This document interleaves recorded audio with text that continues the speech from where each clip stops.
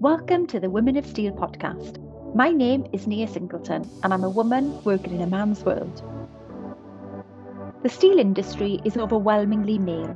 At Tata Steel, only 11% of our employees are women, and most of us are concentrated within white-collar and office-based roles. With a plethora of fantastic manufacturing positions at our fingertips, why is it then that we don't occupy those positions? Is it due to family or caring commitments? Is it because we feel we don't belong? Is a traditionally male workplace really somewhere we should be encouraging our women to work? Well, I'm here to tell you that we do belong and we should take those opportunities. While there may not be many of us yet, we have a number of trailblazing women carving career paths that many of us aspire to follow. Across this series, I will be talking to those women, the women who have challenged the status quo, pioneers in their field. So sit back and join us for a conversation on career choices, gender, and what it means to be a successful woman in a man's world. Today's guest is Susan Jones. Susan is an IET Fellow and Chartered Engineer, a CQI Chartered Quality Professional, and a member of the Women's Engineering Society. She has worked across aerospace and automotive industries, and she is currently a Senior Quality Systems Specialist at Tata Steel, where she founded the Steel Women's Network to bring together women and their allies to inform and influence the role of women in steel, and to inspire future generations to be involved in the industry. Throughout her career, she has volunteered, coached, and mentored in STEM and industry. Susan is Vice Chair of the IET Manufacturing Technical Network and volunteers with the IET South Wales Local Network to organise events promoting STEM. As Chair across the 2018-19 year, she showcased amazing achievements of women in STEM and supported the Women's Engineering Society centenary celebrations, an exemplar alumni of the Manufacturer magazine Top 100, and can often be found speaking on diversity in the workplace at events. Susan joined the Women in STEM Industry Subcommittee last year. Wow. So, Susan, listening back to that, you must be so proud. You've done so much for women in STEM. And as the founder of SOON, the Steel Women's Network, you have started a fantastic movement of women across our industry, getting together, supporting each other. And I know for me, it helped me to connect with more of the brilliant women we have across our company. And it was then one of the main motivators for me to start this podcast. So this passion and drive must have started somewhere. I mean, what was it like for you growing up? Did your family play a big role in your career choices? Or was it an experience at school that led you on this path? Thank you, Nia. My family have always been really supportive of me, and they always said, I can do anything a boy can do, and I've always grown up doing those things. I guess what started me in STEM and engineering and steel, I suppose if I look right back to when I was younger, I was applying lean manufacturing principles when we used to bring hay bales in from the fields. Yeah. And while others were sort of trying to batch process and push things through, I was applying lean principles and we got things done that bit better. So I was always looking for a way to improve processes. But when I was 16, I actually said I was not going to be an engineer. I absolutely was not going into manufacturing. I did not want to be traveling with my job. I was giving up French and wasn't interested in that sort of line at all. Fortunately, the big man had other ideas for me, and I've done all of those things, and I've absolutely adored all of those things. I have tried saying I'll never win the lottery, but unfortunately, it doesn't seem to be following the same pattern. So what was it about engineering that you absolutely knew you weren't going to be an engineer at 16? What was it then that made you have that thought? Um, in one way, my brother went into engineering, and I guess I was kind of rebelling against wanting to go into that. But the more I learned about it, the more I realized it was for me. I've always been a bit of a polymath and loved learning about different things. I don't like to be streamlined into just one thing of STEM. And quite often we just say, oh, you can only do STEM stuff, and Yeah. then you have to give up everything else. But I like to bring it all together. I mean, I even brought the STEM into the horses, like I said, with the straw earlier, bringing in the hay. And then I did drama with my STEM, because I think all of these things, they can work together. And when I was 16, or 17 maybe, at college, Swansea College, I did the Engineering Education Scheme Wales with a project with what was British Steel at the time in Port Talbot, and there was a project to do with the blast furnace. So I had a really good insight into what the place was like and how you could apply all these different thinking modes. So that really sort of started off my interest. And then when I went to visit my brother at uni looking into engineering, I got to have a nose around and see how broad and how amazing the subject was. So what did you do at university then? Was it engineering? Yeah, I did a special engineering program, which was a fast track master's that let me get an overview of all sorts of different engineering disciplines and engineering management. And it gave me an opportunity to come and do work placements. Yeah. So I did 3 work placements over the time at the Steelworks. And I also ended up being a sponsored student, which was really brilliant. So I had some great opportunities. I started in the projects department. I then worked for South Wales Engineering Business. And finally, I automated some plants in the Sinter plant, which still works, I understand. So I'm quite pleased with that bit. Yeah.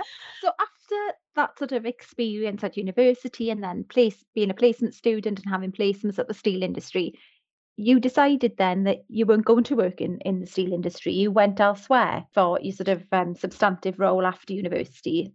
Can you tell me why that was?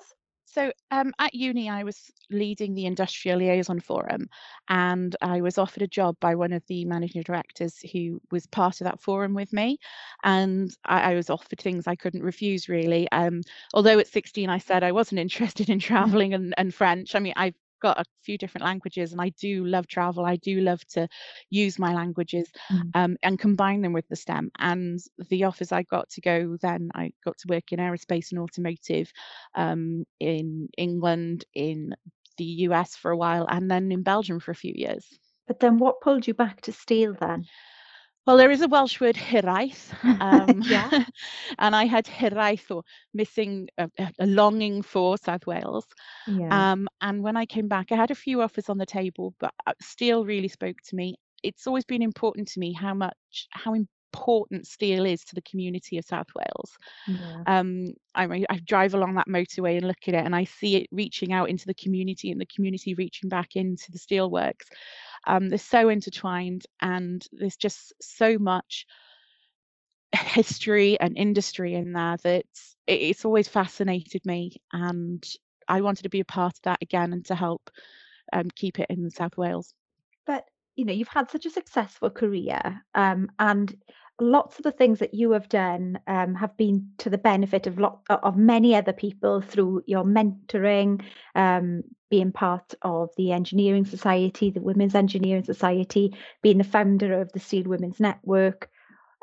What drives you to be a part of all these different organisations and to give back? I think there's something in our family. All of us have volunteered in different ways to help society. And for me, with the STEM, it's such an important thing in our society. We've got people working in STEM now to help beat COVID. Everything we do, it's such a broad subject, and people sometimes narrow it down, but we wouldn't have our hair tongs, our clean water, makeup, iPhones, none of those without people who do STEM. And working in industry, I do notice that, yeah, I am outnumbered. And I always feel that the best change, the best opportunities come from a really diverse team. And I mean that is in diversity and inclusion of all kinds, socioeconomic, gender, ethnicity, age, education. The more you can bring to the table in terms of different ideas and understanding, the better I think it can be. And so I wanted to help with growing that. Yes, I've had a lot of experiences where I've been the only female voice in the room. And so I wanted to help others realize, actually, you don't have to be the only female voice in the room. We do have some issues where we tend to lose people throughout their career. They kind of, for some reason or another, which we're looking into at the minute, is that throughout the working life, people disappear from STEM. And it's a shame then, because we don't see people ahead of us. We don't see women higher up in the lines. We are starting to see that. And I think for me, I kind of realized when the Institution of Engineering Technology had their first female president, I was really ridiculously excited because it hadn't occurred to me that I hadn't seen a woman at that level in my engineering institution. Yeah. And I thought, actually, I don't see the women in our company. And when I looked into it, there were loads of people that I knew of or had or never even met, but they're really quite high up. But because everyone's obviously working so hard, we don't get to see them, we don't get to showcase them. And I guess that's one of the reasons I wanted to create the Steel Women's Network, is to help women know that there are other women out there, that they can go and reach those levels, or that they're not the first women to reach, because not all of us want to trailblaze or be the only woman in the room. So it's good that people can see that, because if you can see it, you can be it. And I think that's what's been so wonderful about the Steel Women's Network, is that it has helped us all as women in the industry connect with one another, regardless of function or jobs, what site, because it's across all of the UK sites, we have members, and it's a really inclusive space. But I suppose you seem to be so driven to be a mentor and to be a role model, and just the way that you live your life and move through your career. Was that sparked by somebody? Did you have a mentor that you thought, well, that's what they've done for me is so wonderful, I know I'm going to pay that back, and I'll pay it forward for somebody else? If you look around, there's so many different inspirations in life, and I wouldn't like to just narrow it down to one. I've had more natural mentors than dedicated mentors, as in this is your mentor. They've been people who've become my mentor. Sometimes they don't even know it, and when I turn it back and say thank you for mentoring me, they're like, don't realize what they've done.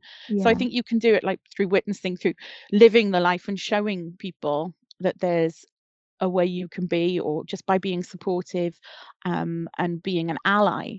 Those things can really help. So I wouldn't like to pick out one in particular.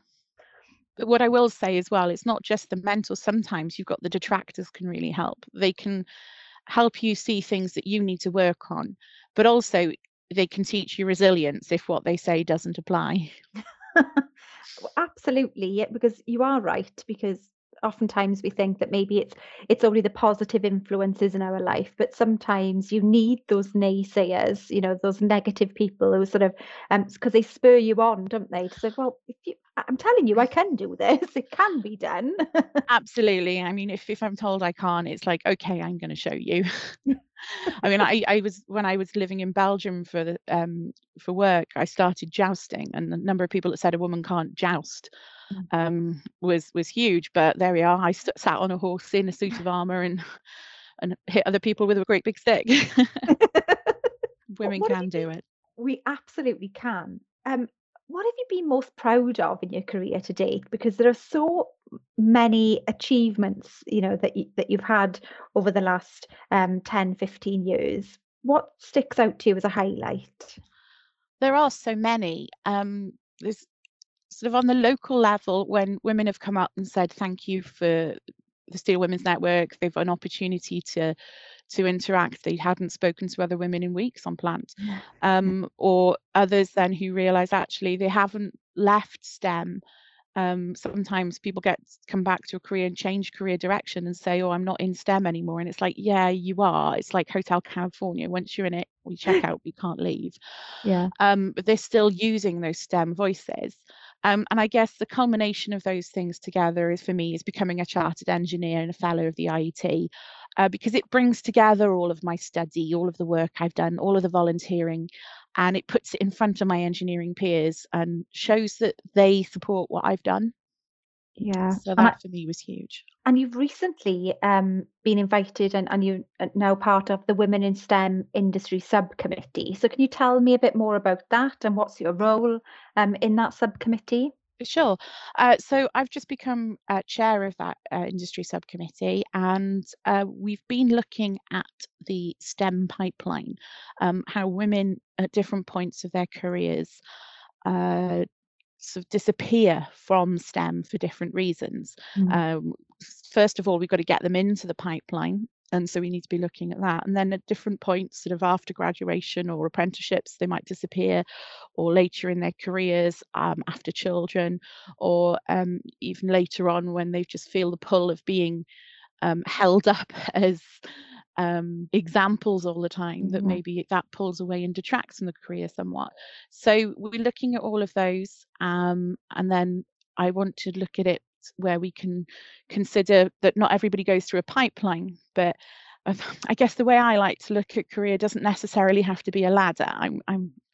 Yes, it's great going up the traditional career ladder and you get to top and things, but I'd rather have a career climbing frame or a jungle gym, which is an idea I have stolen from somebody else, but I really like that idea because it means that I can have lots of different views along the way, and I can try different parts of that jungle gym, and when I get there, it's just enjoy the view from where I am. It really has sort of framed your career, hasn't it? This sort of sense of service, giving back, mentoring, and now that you're the chair of the subcommittee, and you mentioned there that lots of women, so it's about getting women into a STEM industry in the first instance, but then we leave. And you mentioned a couple of things. It could be caring commitments, or that it could be they're just fed of being the only woman in the room.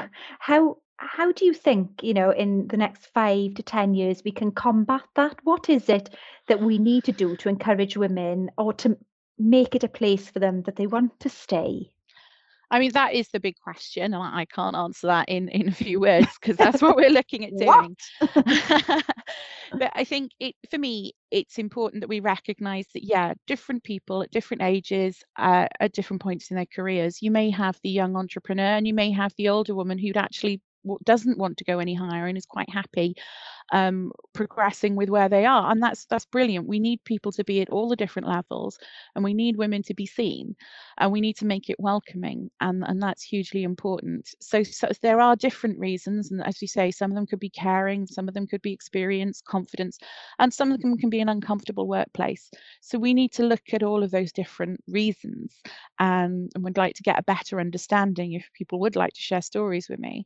And then we need to tackle those different reasons and recognize the different times of your life and career need some kind of different approach. But for me, it really is, a lot of it is starting to help women see that there are other women there.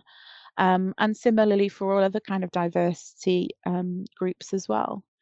Do you think, as an industry, we're at a point now where it is easier for women to thrive and to get on, particularly now COVID has sort of turned everything on its head, and many of us are working remotely, or the organisations had to look at the way we're interacting and working with each other. Do you think this will be of benefit to women? I think it can be. I think it can also be a hindrance. It depends on who. I mean, statistically, probably the caring responsibility has and probably still does lie with the women. And being able to make that more equal, and having more equal opportunities for men as well to have time for caring, etc., and making that a more socially acceptable norm will mean that it's not just, oh, she's off caring for the kids again, or oh, isn't he great, he's caring for the kids. It's just that they are caring for their children.